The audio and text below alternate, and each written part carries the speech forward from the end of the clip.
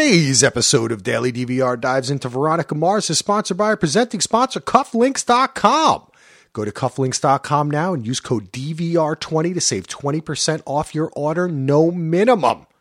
That's right, the whole shebang, baby. DVR20, use it. You need a belt, you need cufflinks, you need ties, you need like a pocket square. Come on, look good. Elevate your style when you walk out the door in the morning. Go to cufflinks.com/DVR today. They have everything you need, and they got a great blog over there too that'll help you if you have an event coming up. So go over to cufflinks.com/DVR today.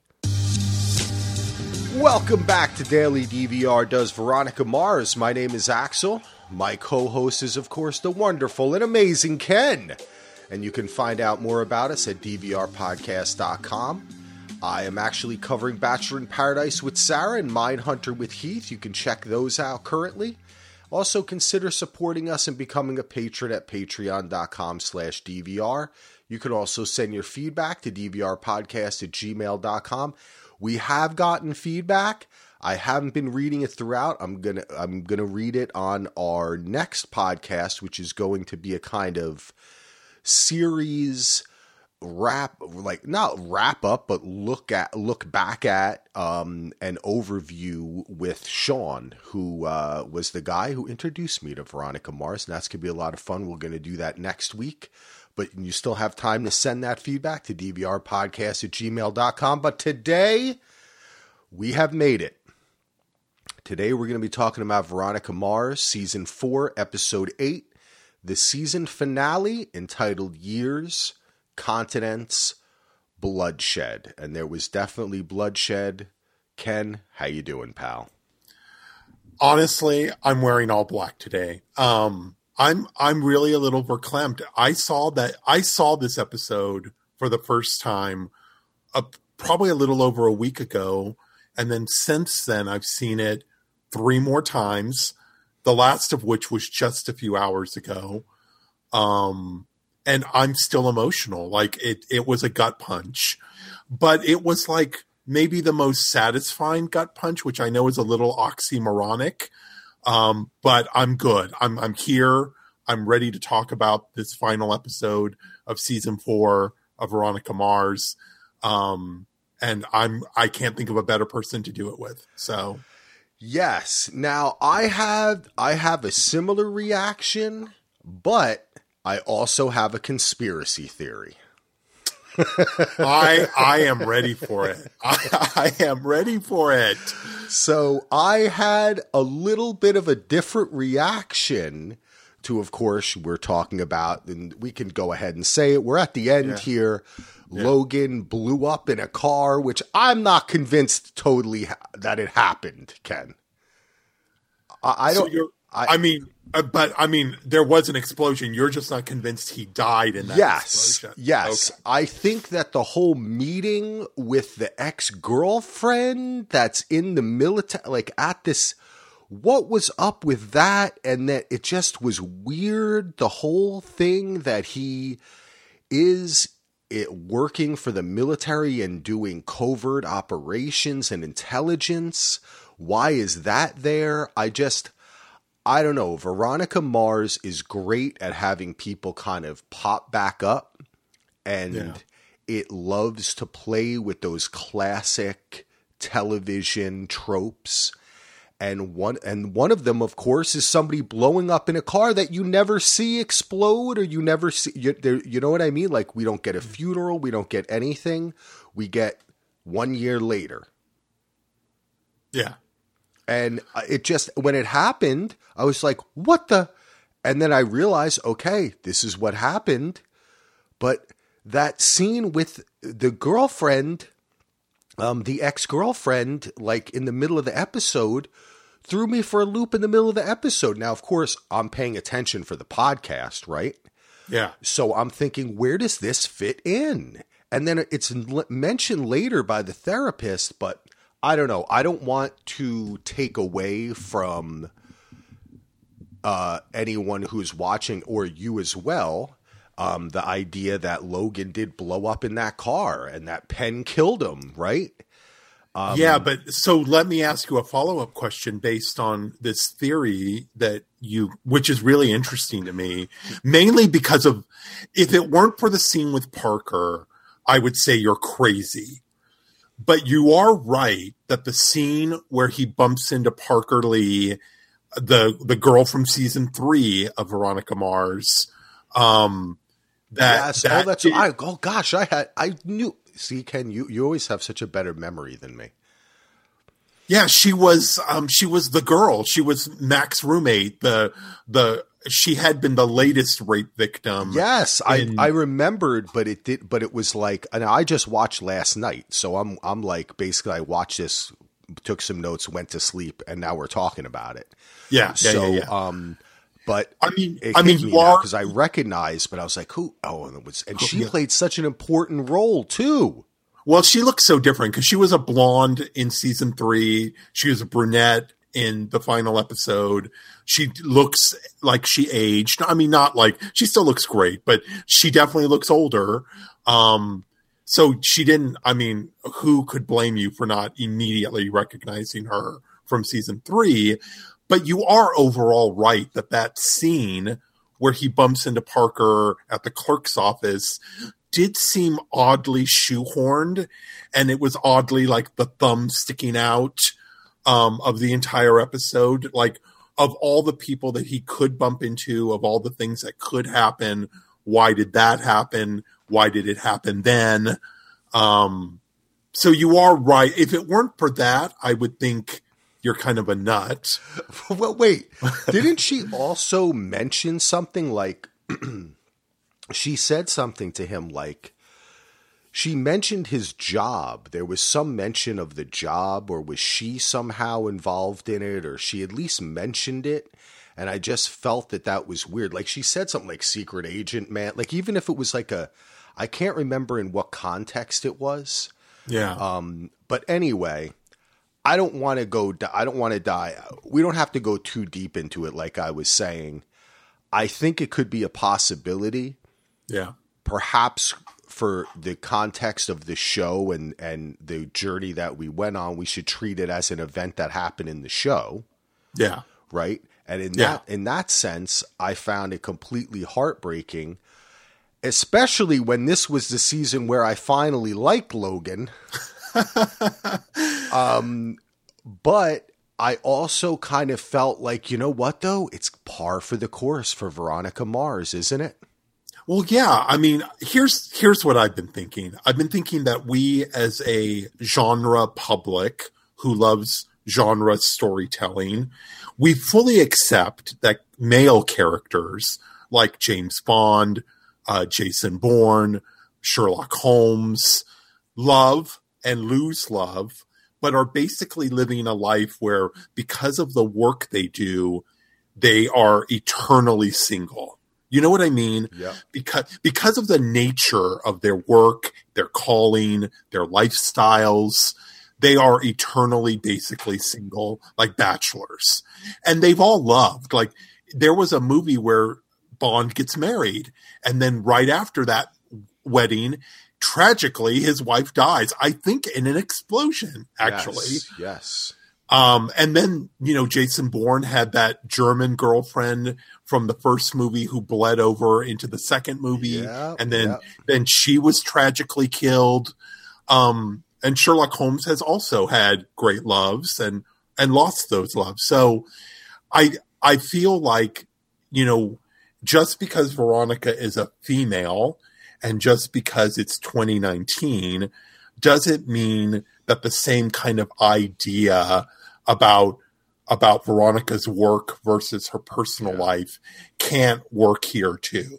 Yeah, no, that's a great point. And that's part of the whole detective genre too, right? And especially the super detective, which Veronica kind of is like a super detective, right?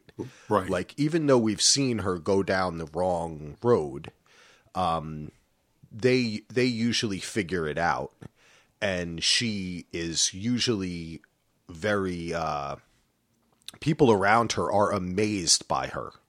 You know, she exists in rarefied air. exactly the kind of people that you're talking about. And yeah, that's why it fits for the show, because that seems to be her lot.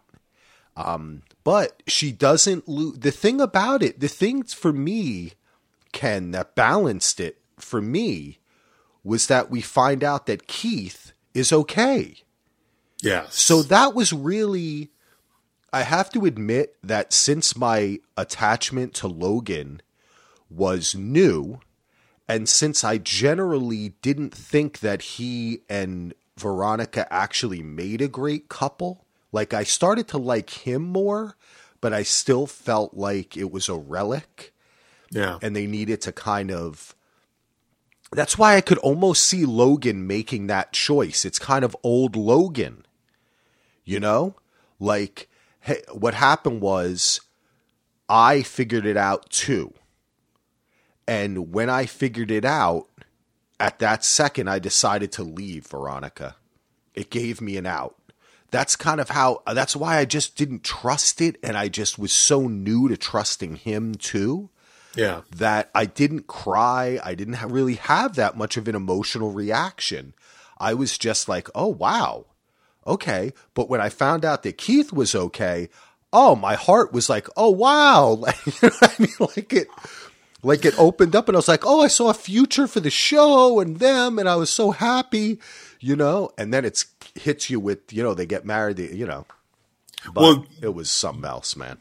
You know, when the first time I watched it, I didn't cry at all because I was just like, I felt like the air had been knocked out of me by a lot of things, not the least of which was Logan's quote unquote death.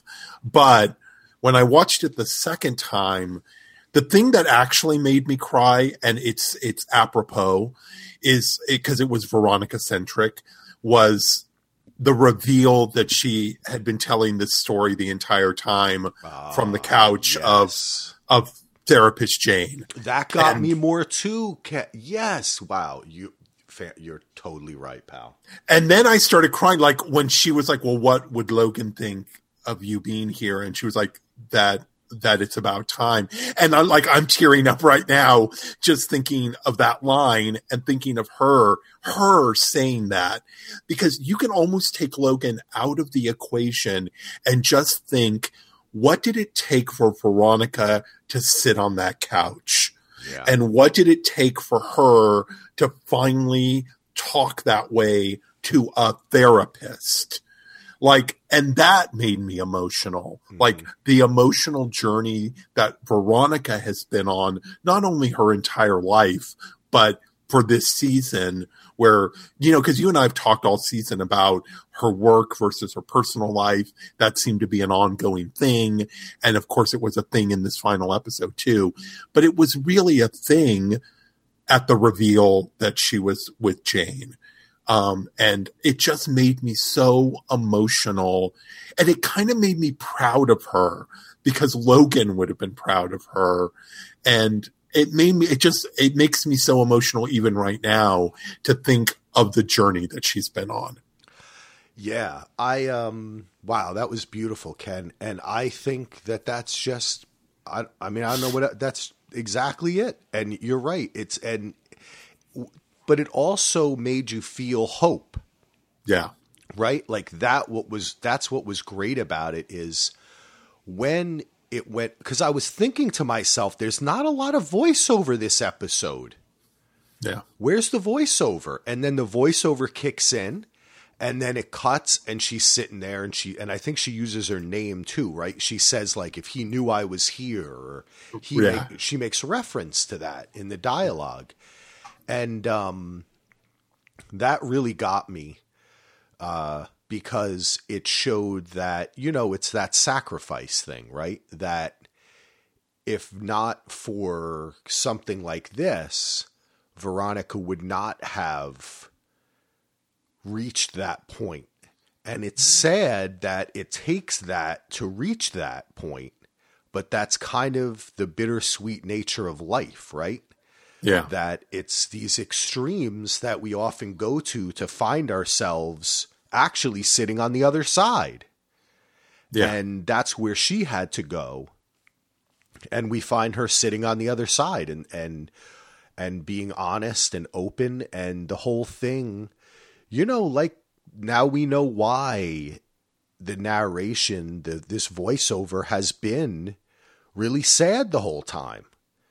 Yeah. And when she's mentioning the loss that Maddie suffered and then she suffered, and all the references to that, and how in the end, she got her father back, but at what cost, right? You're right about all of that, and that's some good stuff. But you are also right in something you said a few minutes ago, that despite all of that, it also being oddly and powerfully hopeful at the same time, because she's not in a fetal position, curled up in a ball. She's taking a new case. She's looking forward in some weird way. She seems to be looking forward to the future. That voicemail, which we're going to get to later, that she listens to in the final shot, it had like this weirdly upbeat kind of tone to it.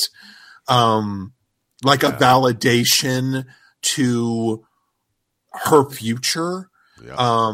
And so at the same time that it was sad and tragic and a gut punch, it was like the best feeling gut punch I've ever had, ultimately, because of that hope sort of weaved into it. Yeah. We've kind of already, I took notes in a kind of a different way, and we kind of already, maybe we should just kind of go with it and find our points as we talk, because I did want to talk. I thought that voicemail for me was so beautiful, and it really, it captured something that I find men especially are hesitant to say about a woman. Yeah. Which is that they want to be that person. They want to be her, right? Yeah. It's very rare. And it's funny because I have said this. I mean, I say this to my wife. Like, sometimes she's like, why do you love me? I say, because honey, like, I want to be more like you. Like, you're like an inspiration to me. And I think that that's a rarity, right? Like, usually you get a letter where a man says, like, you're my inspiration. You lift me up, you guide me, and in this way. But the way that Logan said it was more like, I look at you and how strong you are and how you get through things, and I don't know any other way to say, but just like, you're like my hero. Like, I want to be you, you know? And I thought it was really powerful, man. It was not cheesy at all. And that's what I really loved about the way they handled this. I just think it was great. I completely agree with everything you just said. I don't know if I could say it much better, except to add that the Logan from seasons 1 through 3 would not have said that. No. He would have said something more traditional. He would have said, I love you, or you're my soulmate, or we're meant to be. He would have said something much more traditionally romantic.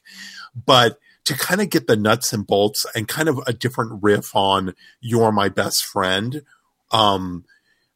which is, in one hand, it's not especially traditionally romantic, but on the other hand, it's kind of wisely mature. You know what I mean?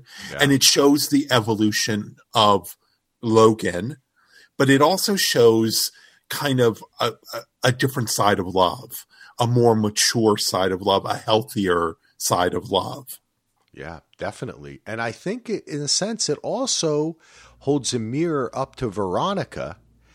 And you see a message like that rings so much more true when he, of course, recorded that without knowing what would happen, but that she gets it from the therapist that she's now going to. And when you analyze that and see that as a viewer, that circle, it makes it feel whole, not like you're missing Logan, but as though he fulfilled a very important part of her life. And we hopefully will continue to watch Veronica, because even what he says in that is you can bounce back. You always keep on going, you know? And she's driving in a car off into the sunset, right? So he's right. It's still sad, but I think that with all of this type of tragedy is a part of her story and is a part of this story. And it's really, overall, Veronica Mars, when you look at it, really is like a tragedy. You know? Yeah, but here we thought it'd be better than Game of Thrones. You're absolutely right about that. But there was a healthy bow wrapped around this one that hadn't been there in the past. Like when she survived. True, yeah. When she survived the death of Lily Kane, when she dealt with the bus crash or the cases that she investigated while at Hearst College, there was something not healthy about the way that she was ultimately dealing with those things. Was she surviving? Yes. Was she getting through it? Yes. But not especially in the most healthy way. Whereas this moment felt healthy, and it felt oddly hopeful. Yeah. And even though it was sort of noirish and depressing at the same time, it still felt different. Yes, there is definitely hope there. And definitely, you're right. She had made the choice to move forward in a healthier way about herself. It seemed to be more concerned with the inward stuff. And as we find out the little bits about where everyone is, that is kind of secondary to her emotional journey, you know? And I think that that's really important. Let's kind of, since we started at the end, let's kind of, what I kind of did is, let's talk about the mystery and kind of work our way back to the end, and we can talk about kind of where everybody ended up. We start off is that okay with you? No, that's great. Right, that's cool. Great. So we basically start off this episode right where we ended, where Penn is asking Veronica and Keith to take his case and prove that he didn't do it. But we also had that really strange kind of almost threat. You'll be much better off if you do. So we start off with them in at the police station, and they decide to take the case. They kind of talk it over. They decide to take the case. That was a quick little scene. I still, at this point, I still did not think it was Penn. Well, it's the first scene of many, which we'll talk about later, where it's kind of this elaborate cat and mouse give and take back and forth thing between them and Penn. And we as a viewer are on this ride. And I agree with you. At this moment, I was still like, it is not Penn. Someone is framing him. In some ways, he seems like he could be the bad guy, but he's not the bad guy. Yep. And everyone who listened to our reaction to episode 7 knows what you and I talked about. Like, you and I were both, I think, on the same page. Like, maybe it was one of the other Murderhead people, which they fooled us with. And then, of course, we're going to find out in a few minutes that that's exactly where they went. Yep. And so I, the whole time, was like, oh my God, Axel and I were right. We were right the whole time. Yeah, this was good. And I like what I liked about this episode is that even though it's the season finale, and I always kind of appreciated this about Veronica Mars, is it builds, right? Like, it doesn't start out and you think, oh, it's the season finale. It picks right up. We go right into it, We go right from Veronica and Keith and Penn. We see Maddie sneaking around Big Dick's house. All of a sudden, we see also Clyde is there. He's got some binoculars. Big Dick arrives back home. He calls Clyde on the phone. Clyde's actually sitting outside. He says it could just be the pool guy. Hey, there's somebody in the pool. Maybe it is the pool guy. Uh-oh, not the pool guy. No. And, Big Dick gets a sword right through him. I thought it was very kind of metaphoric because the way the sword kind of came up, Dodie kind of came up through him. It kind of looked like he was killed by a big dick. Did you get that? Yeah. Like he kind of, and even like Dodie even kind of appeared from behind him and gave like a satisfying, like, ugh, you know, when he did that. And that was kind of shocking, actually. It was shocking. I was shocked. I was like, that's Big Dick. He's been around for so long. He's dead. Now there are 2 Casablancas men down. Yeah. This was an entire like self-contained sequence that wrapped up an entire chunk of the storyline that had to do with Clyde and Big Dick and Maddie, because all of their fates had been intertwined, and also Dodie and Alonzo's storyline was all wrapped up in this one sequence. It was shocking. I did not think that Big Dick Casablancas was going to die, get stabbed, or get beheaded afterward. Here's some things that I thought were really interesting about the sequence. It reminded me of season 1 Veronica Mars. Like Maddie reminded me of like high school Veronica. Like there was physical danger and, you know, and I was concerned for her the same way I would have been concerned like at the end of season 1 of Veronica Mars between her and Aaron. So it kind of gave me a little bit of a flashback to that. And then the other thing was Maddie's reaction, because she watches the whole thing and she kind of has like a little bit of a dead inside reaction to watching a man get like stabbed and then beheaded. Like she doesn't have the kind of reaction. Like if I had seen that, oh my God, the mess, I would have been a mess. And she never tells Veronica and Keith that she was there. She internalizes the whole thing just like Veronica. Yep. They really set that up. It was so sneaky. There's a lot of things. That's why, I mean, I'll say right now, I definitely hope. I know Hulu kind of messed up with the way they released this, I think. And unfortunately, we'll talk about that with Sean because I know he knows probably a lot more about it, about what the response has been and everything. Critically, it was great. Yeah. But they laid so many great little things down for more of Veronica Mars. Because, this Maddie is, you're absolutely right. Like, they sneak attacked her being Veronica. Like, it came on strong for that one episode when she was like, oh, you're my little junior partner, you know? But then it kind of faded, right? Yeah. And it wasn't in this kind of stuff, though, the way she watched this happen.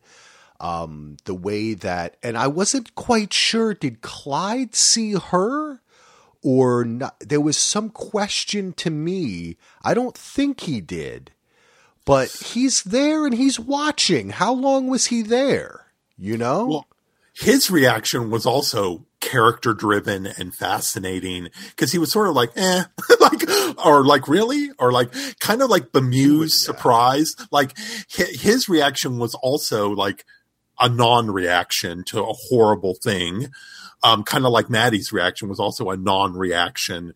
And it was odd that they, in a way, they tied together Maddie and Clyde, both having a non-reaction to a horrific event. Even though they seem like radically different characters, they both were like, he's dead. That's Neptune for you, right? And then, of course, there was that line. The other thing about the sequence was the line between Dodie and Alonzo after they kill him, because there's a beat where Alonzo's like, well, I mean, where Dodie's like, I guess we have to go home. And then there's a beat like, do we? Like, can't we just stay here? And then Alonzo says, well, not like we have much of a choice. Yeah.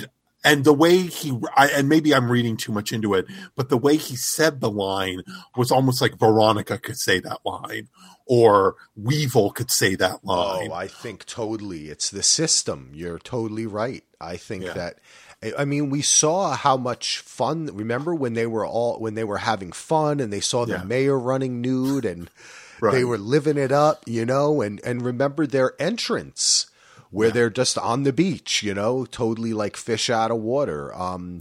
I thought that was great. That's another little subtle thing they did here. They kill him. We find out later they dismembered him, and we don't know how much of that Maddie saw, right? Yeah.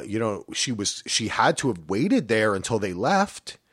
Or did she sneak out? I mean, then Clyde saw how long was Clyde? There's questions there. Who knows? But I think that theme of not having a choice is all the way around. Like, she's kind of trapped there, has to watch it, internalize it. They have to go home. The whole scene was really, it kind of brought to fruition their storyline, but then at the end, we don't see them. That's it. It's so unsentimental, and it ultimately feels refreshing to me that, like, we don't get another check-in with Nicole. We don't get another check-in with Weevil. We don't get another check-in with Alonzo and Dodie. So it's like, it's kind of bare-boned, unsentimental storytelling, which I guess I could understand if someone has a problem with it or is annoyed by that kind of tonally. But for me, it's kind of refreshing that because you and I have been talking about this all season, where it's kind of economical storytelling, where it's like bare bones. And I think you and I have really enjoyed that ride. I really liked that too, Ken, and because it makes me feel like the world goes on. Yeah. Like when it avoids what they did in the movie, which I love the movie. We talked about the movie. I thought it was a lot of fun, but there was a lot of someone appears. That was fun to see them. Yeah. And I think what they're saying is, hey, we did that. We're back. If this is a regular show, we'll see these people next season. Right. And I hope we do, because there better be another season. But this whole thing with Alonzo and Dodie just kind of walking off and leaving that up in the air too, all the stuff with Weevil, the connection to the cartel, that's obviously still connected to Neptune. Maybe it's more connected. We find out later, that Clyde has his car place, right? Yeah. Maybe that's Weevil's involved with. I thought Weevil might be in the background there, in a suit or something. So it really leaves the world churning as we kind of check in with little things. Well, not little things, but check in with our main story, and the little things keep on going. Well, then once this kind of part of the story kind of gets wrapped up within this sequence, we continue sort of the cat and mouse chess game of Veronica and her father, Penn Epner. Is he guilty? Is he not guilty? And then it becomes a very plot-driven sort of 15 or 20 minutes. Yes. Kind of the middle of the episode is sort of focused on this part of it, where Veronica and Keith are determined to either prove his guilt or prove his innocence. And this starts with them following up the lead once and for all with the frat boys. Yes. At Hearst College. Which we talked about last episode too, and you were saying there's gotta be something, and it was. And it turns out that the reason why that kid died in a hazing accident, his tent lit on fire, was because he and some of the older frat brothers and a younger frat brother who Veronica interviews and finds out, gets this information from, had drowned, they thought, a pizza guy. Right. Oh, who's a pizza guy? So this leads us down the road. Oh, it was Penn. Was it Penn? Maddie gets on the case. All of a sudden, she's just integrated, right? She's working. Yeah. I love the way there's not like a big thing. She just does it. She goes, she works, she finds the receipts. Oh my gosh, what does the receipt say? It was Don, that's Clark Duke's name. Now we know his name. and we quickly just kind of economically learned something we didn't know before, which is that prior to him being in quote unquote DC working as an advisor to politicians, supposedly, that he was a pizza boy with Penn Epner 3 years ago. Interesting. And that he also worked for Cho's Pizza. Yep. Which is presumably how Don and Penn met, which we had never heard that story before, but now suddenly we know that story. And So then it's like, and so then this is when I'm like yelling at the TV screen, like, Axel and I were right. It was one of the murder heads. It was Dawn. I thought that's what I was thinking too. And I love the way that they added how he didn't really live there, right? He was like in San Diego. Right. The whole thing was a lie, blah, blah, blah, blah, blah. And I thought it was really fun that they had him in the show. You know, I think myself, other people probably recognize him. He's such a character. He and Penn had those struggles, right? Yeah. Maybe it was about the girl or just struggle for the Murderhead organization. And then they were able to wrap it into this. And I like the little thing about the receipts, you know, like, oh, okay, no, that's his receipt. Now, again, the plot churning it, the cops raid Penn's house, not Penn's house, I'm sorry, Don's house. They're onto it right away. We don't get a lot of interaction here with, like, you know, Keith and Veronica reporting it to the cop, to the sheriff, and blah, blah, blah, right? It just kind of happens, which I appreciated too. And again, guess what is at his house? Bomb making materials. And then it started to sound a little familiar to me. Yep. This is where I started to think, wait a second. This is just like the Perry thing. Yeah. And it's just like the way that they showed Veronica watching it on the TV. Remember, that's like how she finds out about it. I'm correct about that, right? Yeah. I have it in my mind. So it was just like, it was very similar. They gave you little hints here. But this allows Penn to kind of work the case with Veronica and Keith. So now we got Penn, Maddie, Veronica, and Keith actively trying to find Don because he's absconded. And when I thought this was a great part when the police chief on the television goes, and now he's in the wind, and it cuts to Veronica and she's just like, oh God, not again. Like, this happens every season. Like, we already did this with Penn last episode. Right? Right. Yeah. It's like it always is. We're always chased. The cops always let him go, you know? Right. Like that's like like that. And this is a trope that isn't just for Veronica Mars. You see this all the time where the cops are like resigned, like they're in the wind. Like that's the end. Like there's nothing else they can do. Yeah. They should it's like a cartoon where they just have a sign that says in the wind, you know, like, and all the journalists go, okay, taking a little break from our Veronica Mars discussion to remind you to go to our presenting sponsor, cufflinks.com, baby. Go to cufflinks.com/DVR and use code DVR20. Get 20% off your order, no minimum. That's right, baby. It's all there for the taking. If you like NCAA, NFL, Major League Baseball, NBA, Star Wars, Game of Thrones, Marvel, DC, they've got everything. Hey man, they got new stuff for the Aladdin movie. It's amazing stuff. Check it out. Cufflinks.com has everything along with those classic styles that just look good. They're not all genre stuff. They've got the classic stuff too. So go to cufflinks.com/DVR and use code DVR20 today. One of the best parts about podcasting is getting to know the listeners and making new friends. And one of those friends is Andy. You may have heard me mention him before on one of our many podcasts. And Andy and his wife, Claire, are looking to adopt. So if you or anybody you know is considering adoption for their baby, please consider the loving family of Andrew and Claire. They're a home study approved adoptive family of 3 living on a farm in southern Minnesota with a dog Barney and 2 turtles. They're able to adopt from anywhere in the United States and would love to answer any questions you may have. To learn more about them, check out their Facebook page at Andrew and Claire Adopt or on Instagram at Andrew_and_Claire_adopt. You can also email them at andrewandclaireadopt@gmail.com. So again, if you or anyone you know is considering adoption for their baby, reach out at andrewandclaireadopt@gmail.com. Thanks. So this gives the opportunity for Penn, like I said, to team up, and Veronica realizes he's the only person who's going to know where Don is.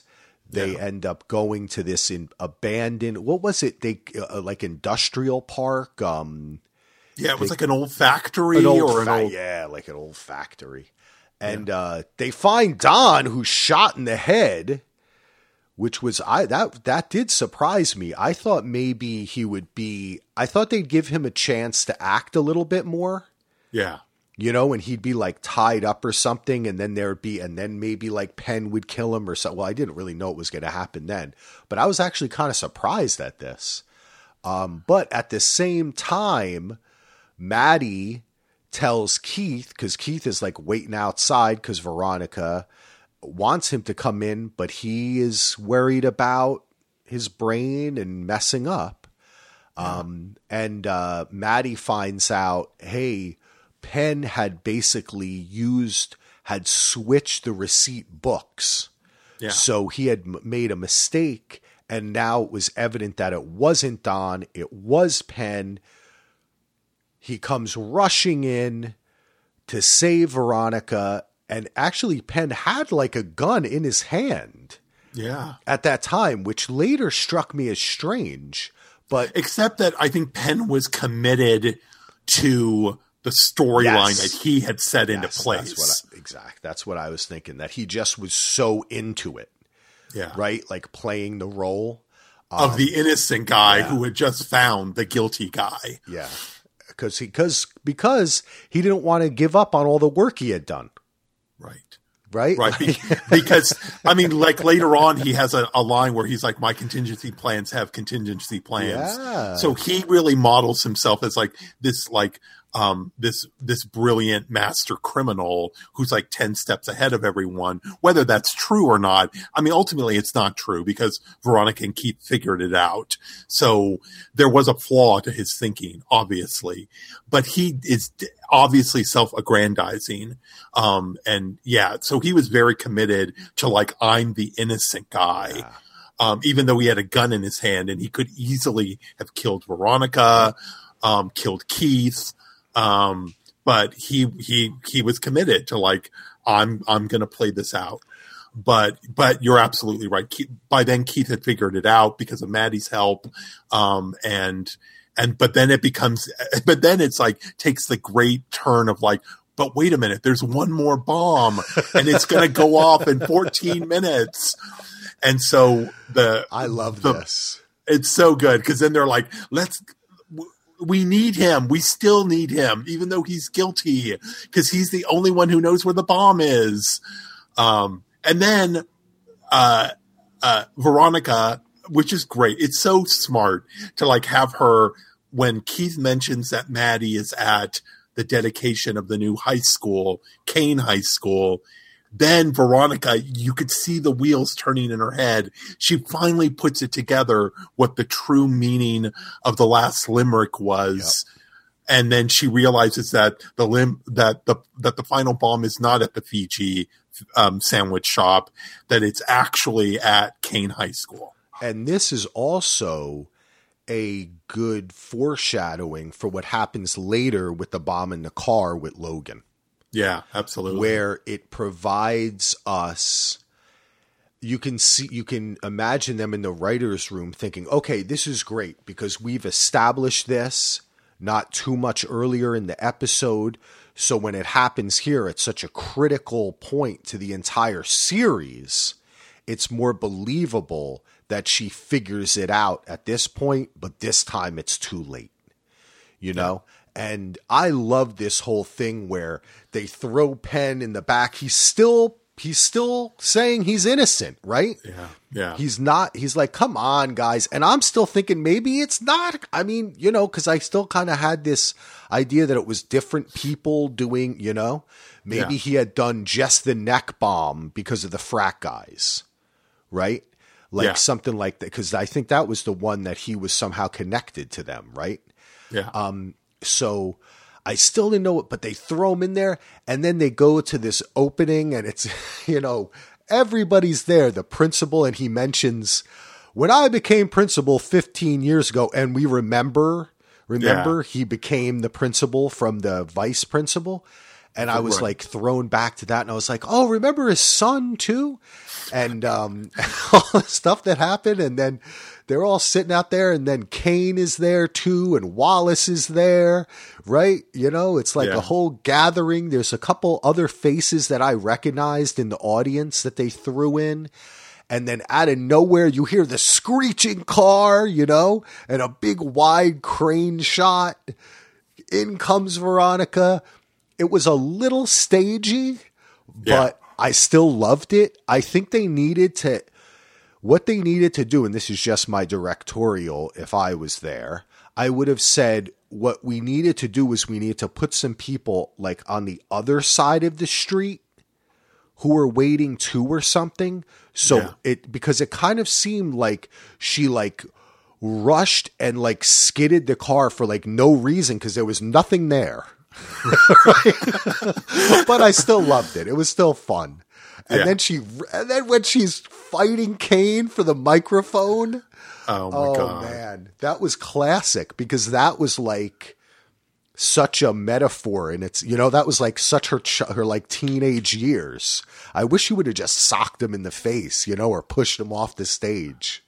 Well, I mean, that was a total callback moment. So if you're watching Veronica Mars for the first time with season 4, that would have, I don't know how that would have seemed to you, but if you're a lifelong fan of Veronica Mars and you know her history with Jake Kane, you're like, get him.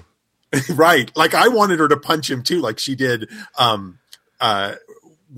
like she did the bully girl in the movie, Madison Sinclair. Like Jake Kane, always a douchebag, even in this moment where there's obviously something wrong. He still like won't give her the microphone. He still won't give her any satisfaction. In fact, his eyes roll when he sees her jump out of the car. He's like, Veronica Mars, of course, ruin another moment for me. Because that's the only way he can see it is from his point of view and his like lifelong feud with this little girl that he's been having. It was great. And he really, you know what, man, that dude, he just shows up and is that guy every time, isn't he? Yeah. Because he's in a lot of different stuff. You see him. He's a good character actor. And he really just this show is so awesome. Every time someone shows up, that's why I just wanted to keep on going. But we get the great scene here where Veronica grabs that. She tells everybody to run. They all run away, but they don't go too far. Like a lot of them kind of just like stick around and still see what's happening. And then finally, Keith is able to convince Penn to disarm the bomb only because he's going to blow up and get killed too if he doesn't do it. And Keith has the convincing argument like, there may be something fatally wrong with me. So in a way, I don't care if I die in this so there's explosion. no bluff here. Right. I'm staying here with you, right? There's no bluff. Yes. Which I thought really worked. And then, of course, Penn breaks down. He can't do it. And who in the end is the person who disarms the bomb? It's Keith. Yeah. Even all bad brain and all. Aw. That was, I think this worked really well. And I have to hand it to Patton Oswalt, who played this character, could have been very cliched. But I like the way that he was dedicated to it, and Penn was so dedicated to his plan and his contingencies and his story, and it brings into mind. You remember, okay, this guy is like, he listens to all these murder podcasts, right? He's always thinking about how to do this and do that. And the thing that all those people, the mistake they always make is that these are crimes of emotion, right? And in the end, no matter what ideas he had, this is like Heath and I are covering the great show Mindhunter. And the way that Penn acts very much like these criminals, these serial criminals, because he wants the adulation, the attention, you know. The only thing that Veronica Mars didn't add to this is whether there was some kind of like sexual gratification. But we've gotten that before. Yeah. So they didn't need to throw that in. I thought they could have given Penn like a little like slave guy like they did in season 3, remember? But we did get to see him again, but not, it would be funny if he and Penn become friends in jail. That, my friend, would be awesome. See, Veronica Mars is in a sense like Batman. She is assembling a rogues gallery, right, of past criminals that can come back to haunt her, just in the sense like of what Penn did here. This is very Joker-esque. It is. You know? It is. So yes. It's just, man, it gets me excited the way they constructed this. Well, and the tragic underpinning of the Penn character is kind of, and there's lots of bad guys like this in lots of movies and television shows that have the same underpinning, which is that the thing that makes him crazy, the thing that makes him really crazy, is that he's 100% convinced that he's the hero of his own story. Yeah. And I think they did a great job. I think that they did the best job this season of the little explanation, you know? Yeah. Because even like Aaron Eccles was more like, you crack. Oh, I did. And then he went back on it. It was more of the kind of crazy guy, you know? Yeah. But here, Penn was what, unfortunately, we're seeing more and more of these days. This type of like incel, internet, wannabe, famous guy, right? Yeah. Where that is like the point. Is he is a terrorist. Yes. He's a terrorist because what he's doing is using terror to enact his political agenda. And his political agenda is that he thought that these kids were disgusting, immoral, they were ruining the town. Look what he was the pizza guy, right? Right. And look, we find out again, and we remember the story of him blinding his friend, right? Like how he had it in. So you start to form a profile of Penn, and it's very fitting with today's kind of like alt-right, very angry, everybody's against me, you know, kind of like sad man. And angry, really troubled guy. And I thought that he did a good job because Patton Oswalt can sometimes be over the top. Yeah. And I felt that the little conversation with he and Veronica when he's in the cop car was quick, but it was efficient. And it also, I believed it. Yeah. Like when it was over, I didn't just think, oh, okay, Veronica Mars is a TV show. He's a crazy guy. Like I actually believed him, and I was like, "Oh man, this like kind of hits close to home today when we see what's going on in the world." The Joker reference you made is different tonally, but you were absolutely right to reference that. Like the conversation they have when he's in the backseat of the police car and Veronica walks over to him and they have a little brief conversation through the window of the car. It's very Batman Joker. It's so Batman Joker. I mean, it's different tonally. It's more over the top with Batman and Joker and stylized in a different way. But the dynamic between Penn and Veronica at its core is very similar. Yeah. And I think this really sets him up as her greatest enemy at this point, you know? And they did a great job of this. And it was, like I said, it was a quick one in the car there. And, you know, that's the thing. Veronica Mars does still follow some of these television tropes, you know, as do many shows. And you have that little kind of final, like, confrontation. And what Penn said to her really haunts her, especially after what he did, which was kill Logan. Yeah. But it had resonance anyway because he was right. He was like, I'm going to become famous. Some girl's going to come and marry me, you know? And you just imagine in the future and TMZ doing an interview, you know, keep on following it. And the murder heads they each get a podcast, right? Yeah.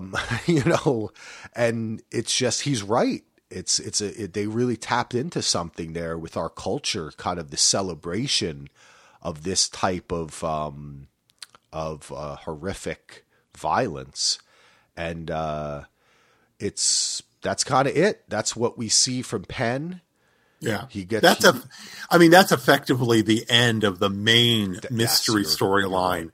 And then from that kind of great sequence, I mean, you are right about some of the staging of that sequence. And for the first time ever in that sequence, I saw a little bit of the limitation of their funding, kind of a little bit in that sequence. Yeah.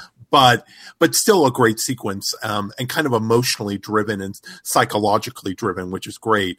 But we go from that sequence to a much more quiet and personal scene, and really a kind of a greatly, I mean, all of their scenes have been greatly written all year, but the final scene between Clyde and Keith, it is once again phenomenal. Like, just great acting all the way around, great writing all the way around. And it's kind of it turns out to be a goodbye between these two characters. Yeah, I really enjoyed this. And again, I think it's setting up for the future. Yeah. This was fantastic. J.K. Simmons, what an actor. Yeah. I mean, these two really just hit it off. I imagine that, you want to imagine, who knows, that on the set they loved working. They just seemed like they really enjoyed working together. Yeah. And it's rare that you get a scene like this where an older man says to another older man, kind of like, hey, it's not often that two old guys find a friend. And he says to him something like, I just enjoy your company. Yeah. And I thought it was really beautiful in a sense. And Keith is like, yeah, no, you're not. I'm good. Yeah, I'm good. I'm good, but I'll take your liquor though.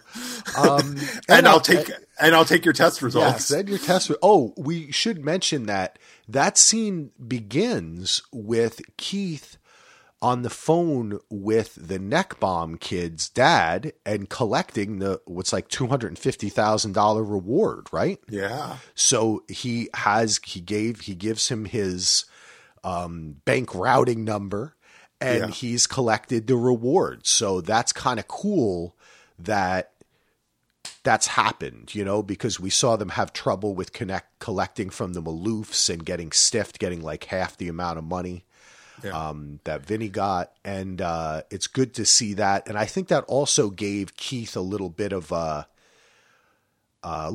confidence, And also the fact that, this is like you said, he gets the test results. He didn't even know, what his test results were. And he makes a big decision here. It's just like, nah, Clyde. But I don't know. I kind of hope, you kind of think they see each other around town, maybe once they're at the bar.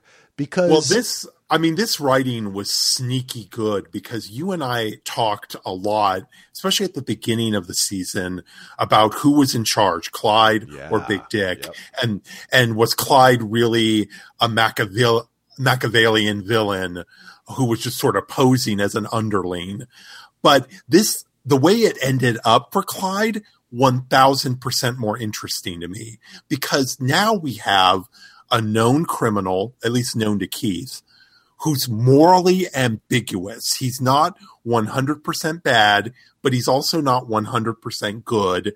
He's kind of in it for himself, but he's kind of at his core an interesting kind of good guy at his core, but he's willing to do horrific things to get what he wants. Yeah. And this is a great way to leave this character. Because if he is going to appear in the future and have future dealings with either Keith, Veronica, or both of them, they're never going to know what side he's playing. Like, he could be playing a good side. He could be playing a bad side. He could be playing a neutral side. So Clyde he's even more fascinating to me now. I totally agree. Because he's the type that, when Keith told that story about how he didn't use a gun in the robberies. Yeah. The way Keith spun it is because, he's a good guy. But then you think about it, and the way Clyde might spin it is say, when you use a gun, there's more complications and you serve more time. Yeah. So I would have killed somebody if I had to.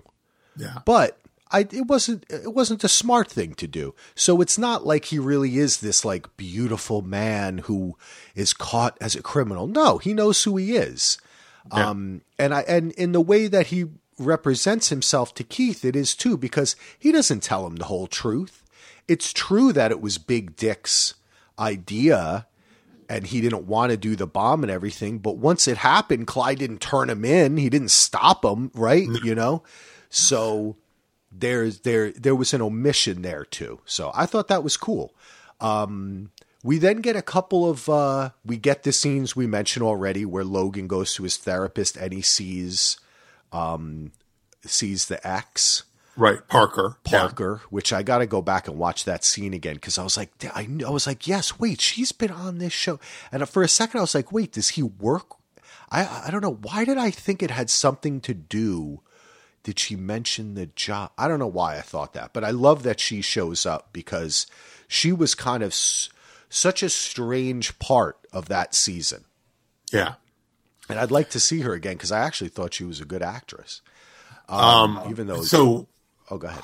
Oh, I'm sorry. Yeah, it would be good. And it would be good. It was maybe the final reminder that there is a Veronica Mars universe and that anyone could show up.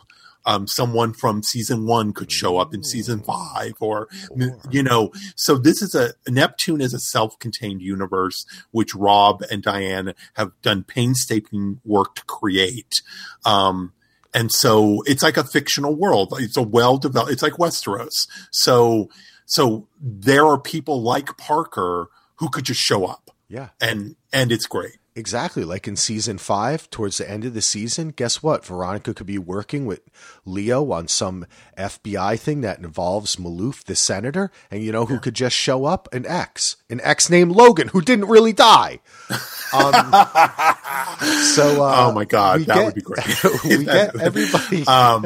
Everybody's gathering at town hall, at the town hall, right? I guess that's what that is. But first, it's Keith and Veronica, and they have a really nice conversation here. They mention the money, and Keith tells Veronica he's not brain damaged. The test results came in. He read them. It was medicine. It was just a weird mixture of the medications that he was on. Yep, which is a plausible thing. Yeah, and absolutely. It does happen. And this is where I was so happy, Ken, because that was my concern. I love Keith and Veronica. Their relationship to me is the foundational relationship of this show. Yes. And that I just wanted Keith to be okay. I felt uncomfortable about what's he going to retire? And then he just told the only friend he could go fishing with that he doesn't want to be friends with him. That was kind of, so I was like, yes, he's okay. All right. Back. And he says, I can get back to work. I like the way he adds that. Which is important. And then the other thing I would add, which I don't normally note things like this, honestly, even though I'm gay, I don't note what people wear generally. But Kristen Bell looked believably fantastic. Yeah. She looked like a believable bride for her character. She wasn't wearing this outlandishly expensive dress. She didn't look like fancy, like unbelievably fancy. It was a simple white dress that she bought off the rack. But she looked fantastic. And she looked like she was glowing. She did. Yep. She did. And you know what? In this scene, there was an earlier scene where they talk about the wedding and decide to get married so quickly. Yeah. And she was just a different Veronica in those scenes. And it really does make you think that she really had made the choice to open herself up to Logan. And that it makes me think, and it's a sad thought, that she would have been sitting there in the therapy room with him, that she had made that choice. And though in the end, when she's riding off, I think, well, okay, it meant something that Logan had died. She learned something from it. I still kind of felt like she was on that way anyway. And you're absolutely right. Now we'll talk quickly about the whole sorry text, which I thought was cute. It really did make me think that he wasn't going to show up again. It did. Yeah. But then also the way that, like, even when he said to her, no, honey, it was just a sorry. I thought she was going to walk off because so much of their relationship is one of them overreacting. Yes. That it was like, but then when it didn't, I was like, oh God, good. That really got me, man. That almost got me more than the bomb going off, because it was like so typical that would always make me angry at them, you know, like just take a breath. And they both did take a breath and they trusted each other. And that was a little beautiful moment. And also the way Wallace came to her defense, but the way Keith was kind of like, hold on a second, honey, you know? You know, I'm going to tell you something. The first time I saw the episode, I thought that sequence was overwritten.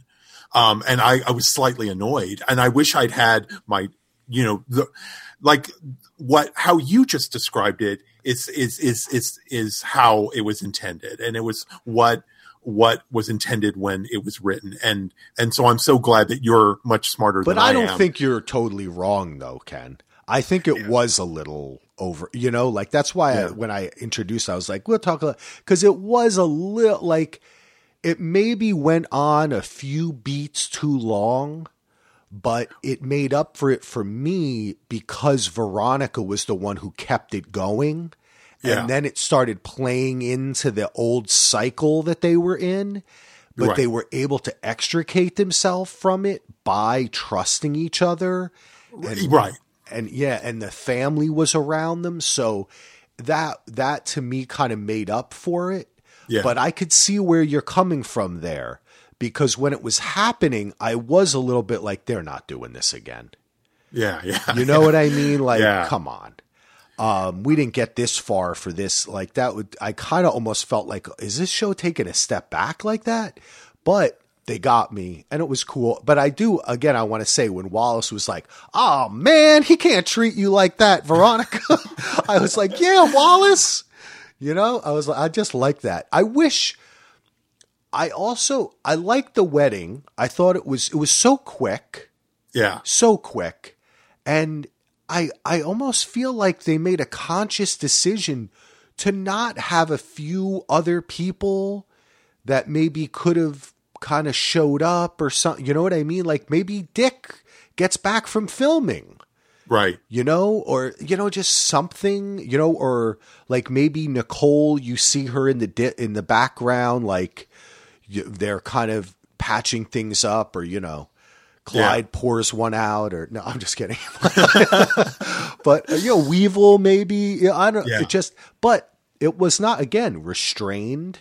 Yes. And quick. And it was very beautiful. She looked beautiful. His face, man, he really, after all that you know that Logan's been through and how angry, when he smiles, it really lights you up, you know? Yeah, he has a great smile for sure. Yeah, and he just seems like I know in real life, he's got like 5 kids and stuff, and he's a real dedicated dad. I read some article about him or something, but it kind of made me, as a dad myself, I kind of saw him in a different way this season. And to have this really beautiful scene, and then the really playful banter in the bathroom and at the house before the car blows up, that's what really made it that heartbreaking. Because you could see the potential of the life that they were going to have. Yeah. And she was turning a corner because she was so dour this season, man. She was really... We were talking about it and making these decisions to party and get wasted all the time. And you know what and like run away, not talk, you know, upset about Keith, what was happening in the town, the case, Maddie herself, then Leo comes in, just making mistakes, you know, and it really being difficult. And then it just seemed like everything had simplified itself for that brief moment, but not to last. So we already talked about at the start of this episode, the kind of the explosion, kind of the end, or this part of the end. But then we get this great, and once again, it's very rooted in noir movies and storytelling, kind of the 1 year later. Yes. And then boy, this show, God, it's so good. Like, not only do you get emotional beats in the 1 year later ... but you also get like the political and social stuff that's been brewing since season one. Was awesome. It's so good. Yeah. You know, I have to say, when it first slid across in like the kind of new text that they have, 1 year later, and the cars drive, you know, you see Neptune. They get a lot of nice aerial shots here too. Yeah. I was, for a second, I had a tinge of worry. Yeah. Uh-oh. I also felt like, are they wrapping this thing up now? Like, you know what I'm saying? Yeah. Because I got scared. It's Veronica Mars. They were going to wrap it up at the end of every season, right? So it's like, they're wrapping this up. But the way that they did this, by the end of it, I had a big, and you know, with, of course, we talk about the therapist, I just had a big smile on my face. I mean, everything just boom, boom, boom. It wasn't overcomplicated. No. The detective agency, Keith is working. They mentioned, Veronica, I should say it's the voiceover, that he has a girlfriend. Who's his girlfriend? Yeah. I don't know, but I like that they mentioned Maddie just kind of walks in, the camera goes from Keith, and very nice camera work. She's coming in, and who is Maddie with? The dog. She's the new Veronica, right? Yeah. Like, comes running in. That was great. And then, of course, Clyde gets what he wanted all along, which is that Comrade Quacks, he wanted that property. He gets Comrade Quacks. He's turned it into his vintage car palace. And so but more than that, from the visual, you get the sense that he's now a mover and shaker in Neptune. And it really sets up a potential season 5 in lots of ways, not just the Clyde part, the Maddie and Keith running the detective agency, Veronica taking cases out of Neptune. In addition to being emotionally satisfying as far as character work goes, it also completely sets up what a season 5 of this show could look like. And Clyde's old girlfriend was there. That's right. The really nice looking Asian lady who was the love of his life. Yep. Like, who had his money too, remember? Right. And what if they explored that relationship in season 5? I love it. Great. It was really, and you see Maloof for Senate. Yes. On like a bus stop. You see the way that Neptune has changed, that Nut passed. She mentions that, with the exception of the Sea Sprite. Yes, with the exception of the Sea Sprite.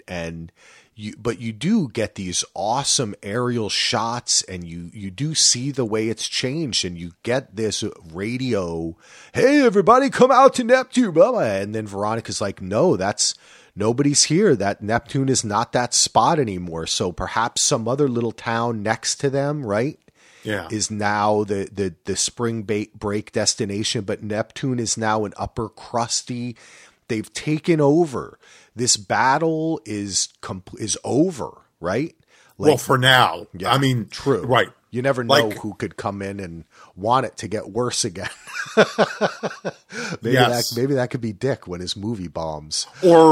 Or maybe Weevil and his forces will mount a counterattack in a season 5. Or who knows how they could be working in some way to support this, right? That's the way Clyde kind of worked with the underbelly. And I mean, I started thinking about things like, again, like Penn in jail, meeting up with old criminals, but also could Veronica somehow come to Clyde for retribution against Penn? For Logan, because Clyde has connections to the prison. It just, this little 2 or 3 minutes here that they did was little wrap up was so great. I keep on thinking about the aerial shots because it really sets it up so great, a sense of place. And then to ground it in with the therapist And that was really, is that Mary McDonald? Mary McDonald. Okay. What She was the president in Battlestar Galactica. Yes, that's right. And she was also in like some older, wasn't she like in Witness or something? Or no, she was the female character in Dances with Wolves. Oh, okay. That was the big movie she was in. Okay, right. Yeah. She's great. And she has such a way about her, such a gentle way of listening and speaking. Great casting. Before we get into more of the ending therapist stuff, back to the 1 year later montage, there was also visual confirmation that Maddie did have the Maloof ring. Yes. And that she used that ring to keep the Sea Sprite. To keep the Sea Sprite. That is right. Great. Thank you for mentioning that. Another great like base of operations and all the crazy things that happen at a hotel. You know, and it makes you think like, who could she get? Oh, and hey, now that Max is out of work because his pot shop got put out of business. Remember, they mentioned that too. Maybe he can come and run the Sea Sprite.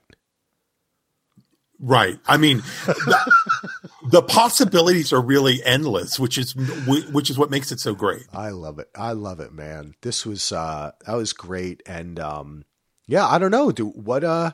What else do we have to? I think we kind of covered everything. Yeah, because at the top of the episode, we talked about the therapy session between Jane and Veronica and how it sort of anchored the entire episode emotionally. And then she rides off into the sunset, like literally rides off into the sunset. But it didn't feel like an ending. Nope. It felt like the beginning of a new chapter. That's what it felt like. 100%. Now, I said to Sean before I had seen this whole season, I was messaging with him. I was like, I'm so excited for season 5. And he's like, I don't know. You'll see what happens after this season. And this is so new to me. Like I said, I watched it. I rewatched to do notes, and I didn't really read anything about this season. I don't know. I'm not even sure of what I know. The initial critical reaction was very positive. Yeah. I have, and you and I have, and I think I'm being fair. I know we love this, Ken, but I thought this was a great season. I don't understand. It didn't look like it cost a super amount of money. So I don't understand why there wouldn't be another season. I'd like to talk to Sean about it and we can find out more. And before we do that episode, I'm going to do a bunch of reading about it. Because I do think that I don't think Hulu really advertised it that well.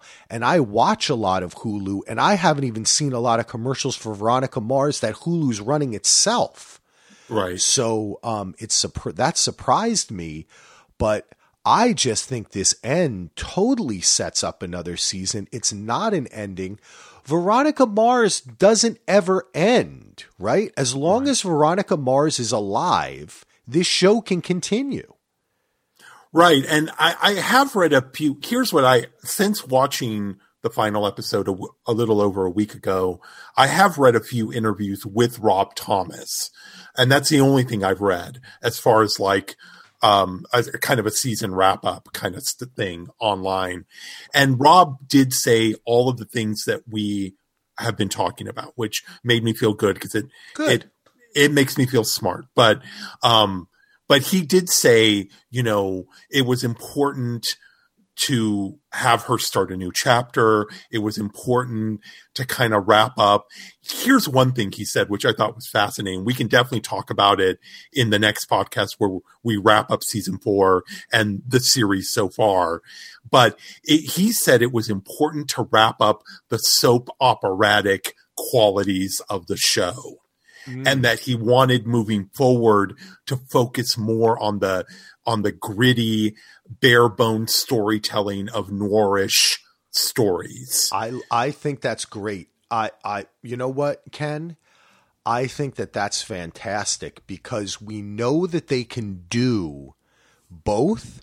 Yeah. And I think by concentrating on that, on the aspects of that gritty noir stuff, they have such a great handle on the emotional stuff. We know they're going to do that. So when they lay off that stuff and it's less high schooly and stuff like that, I like it. The only thing that annoys me about that is, does that mean that Leo's gone forever too? You know what? I don't think he's gone. Good. I really don't. I think him. he'll be one of the reoccurring stable of characters who she'll continue to bring food to and flirt with to get information out of. Like, I just think that's an ongoing thing. Yeah. I think so. Yeah. I think that's great. I look forward to reading those, and we'll talk about, and I'm going to read a bunch and we'll talk about that. Yeah. I do want to say, I want to chime in. So we are talking about this episode, and there, I know that the one thing I do know, because I had to do a little bit of interneting, is that there were some people upset about Logan getting killed.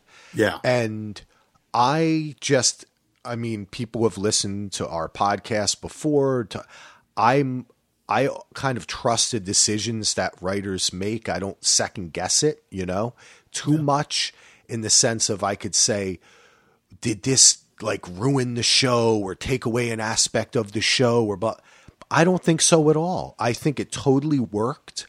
I am upset by it in the sense that I was liking Logan, and I think there was a lot for his character to show us, but I have to admit to you, maybe it'll be different after I read some stuff or digest it, and maybe I'm just saying this, but I still think he could be alive. Even if he's saying he wants to lessen the soap opera qualities, I still think that Veronica Mars has it within itself to pull a person coming back on some secret mission. If I'm wrong, I'm wrong. I'm totally fine with it. I accept it. I have the capacity to accept both in my mind at the same time. And I think that it was an important decision for the character of Veronica. And in a lot of ways, like you said, Ken, it's kind of her destiny to be this loner. Yeah, I think thematically it all works, because either way it's a loss for her because he's not with her. So, and it still works with what you just said of kind of the loner noir, hero detective thing that she's doing, or that Rob Thomas is doing through her character. So, if we get more kind of like bare boned, meaty 8-episode, 10-episode seasons like this, then I'm a completely happy camper. Me too. I love it. And I love the idea of her going to different places. And this is something that I know that I mentioned earlier. Get her up and out of Neptune. The story has to move past Neptune, And I think that in a sense, where they left it allows us to leave it for a while. Right? Yeah. Maybe we'll come back. Maybe we go 2 seasons where we do a season in New York or LA or something, like Chicago or something, right? And then maybe even Europe or something, right? And then she comes back to Neptune and takes on Clyde or something, Like, that would be cool. How Keith could get involved in this, I don't know. Maybe we even have to leave Keith a little bit and we check in on him, which would be something different, but maybe we have to see Veronica on her own. Yeah. Which we really didn't get to see when she went to college. Right. So there's just so many different ways to go, but overall, I love this season, and I really thought this was a great episode because it just felt like every other episode, it built, and then it just got you. I don't know. I love Veronica Mars, and I thought that this was really satisfying. And I'm okay with Logan being dead. I mean, It was sad, and I don't want to hurt your feelings there, Ken. But I think it serves the plot very well. I mean, as you know, because we wrapped up season 1, 2, 3, and then the movie, and then did episode by episode for this season. As you know, I'm a huge fan of the character. I'm also a huge fan of them as a couple. And so for me to say that, even though I'm devastated I can't even tell you how devastated. I'm like Ned Stark, devastated that he's dead. Or I'm like, the Red Wedding, devastated that he's dead. Even though I do feel that way, at the same time, I think it was creatively the right thing to do. And I understand how it works in thematically with what Rob wants to do with the show. And I think here's what a fictional character's death should always do. And all the good ones do it. It should mean something. It should propel the plot forward, or it should propel the characters forward in a different way, or and that's what I think Logan's death is going to do. Definitely. And so in that sense, I think it's completely satisfying, even though I am personally decimated.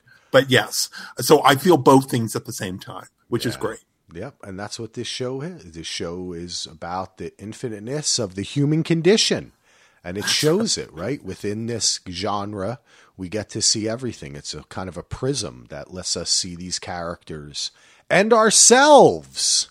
Yeah. And, Ken, we're going to do another episode, and I'll tell you, if there's a season 5 of Veronica Mars, I want to podcast it with you, buddy. I wouldn't do it with anyone else, Axel. So and thank you to all the listeners too, who've taken this journey with us. Those of you who binged it all, but still listen to each of these episodes, or you literally took the journey with us and watched 2 episodes at a time and then listen. Thank you guys for listening, because it's been great. I mean, I would do this anyway. I would talk about Veronica Mars anyway, even if no one were listening. But thank you guys too for kind of going on this journey with us. It's been great. And hopefully maybe Axel and I gave you guys something to think about, or made you think about something in a different way, or maybe we initiated you to Veronica Mars and now you're huge fans. Yeah, definitely, man. Yeah. Thank you, Ken. This has been so great. We got another one. We're going to be back with a final episode for this season. I'm not going to say for the series, because I hope and I think it's going to continue. We're going to talk to my good friend Sean, and Ken will have an opportunity to meet him. That's going to be a fun one, and that'll be wide ranging. So any questions, comments, anything you have to say about Veronica Mars, email us, dvrpodcast@gmail.com. On behalf of Ken and I. Well, actually, you know what? I'm going to let Ken take us out. Oh, thank you. On behalf of everyone at DVR Network, it's been great talking about Veronica Mars. Look forward to the next episode, where we'll wrap this whole thing up for now. But thank you for listening, everyone. Peace out.